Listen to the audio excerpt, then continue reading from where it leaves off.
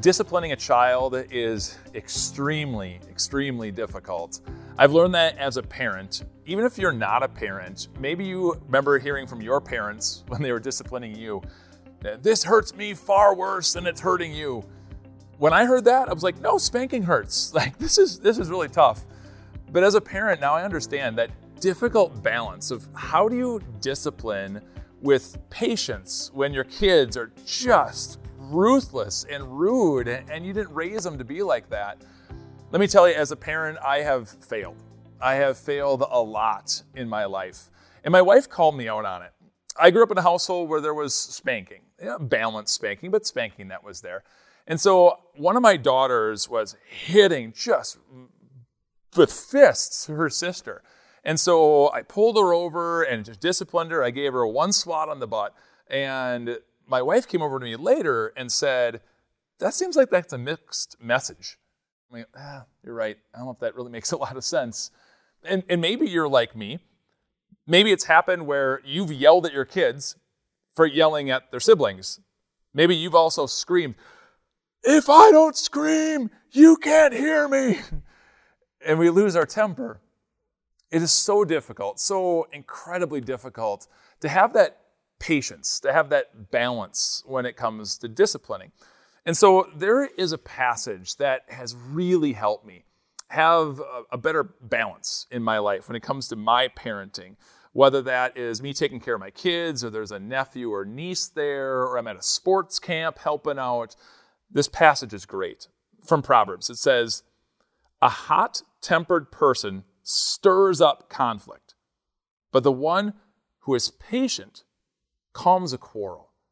So how do you do that? How do you have patience when it comes to disciplining a child? And the easiest way I have found is to try to get eye level. So let me do that here. I'm going to push away the stool that I've been using so my legs aren't falling asleep while we're here recording. And I have found that when I'm with my daughters, and I've got little ones, and if I get eye level to them, it's really hard for me to stir up in anger when I'm talking eye level. And when I have stirred up in anger, I've also learned to apologize, to get eye level to my daughter and to say, "Daddy messed up. Daddy lost his temper. Will you please forgive me?" And to model for them what that exactly looks like. And to have discipline, there's got to be consequences, but when you're eye level, there's a patience that comes in.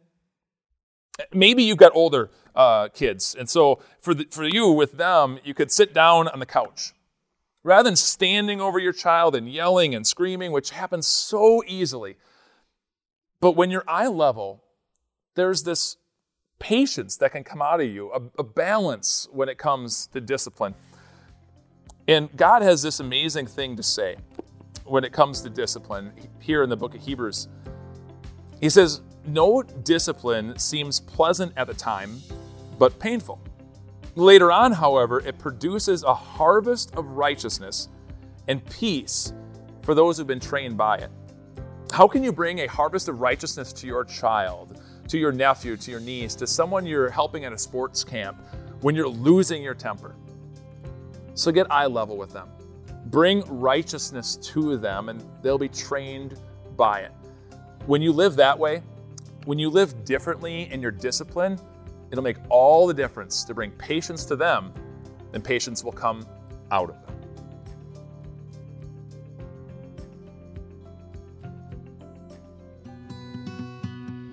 Hey, it's Amber L.B. Swenson. You might remember when my podcast Little Things was right here on Grace Talks, or maybe you've never heard of me. Either way, I want to invite you to listen to Little Things, which is now its own podcast. We take a look at little things and little ways that we can change our thinking to know and love God more. So please check out Little Things wherever you listen to your podcasts.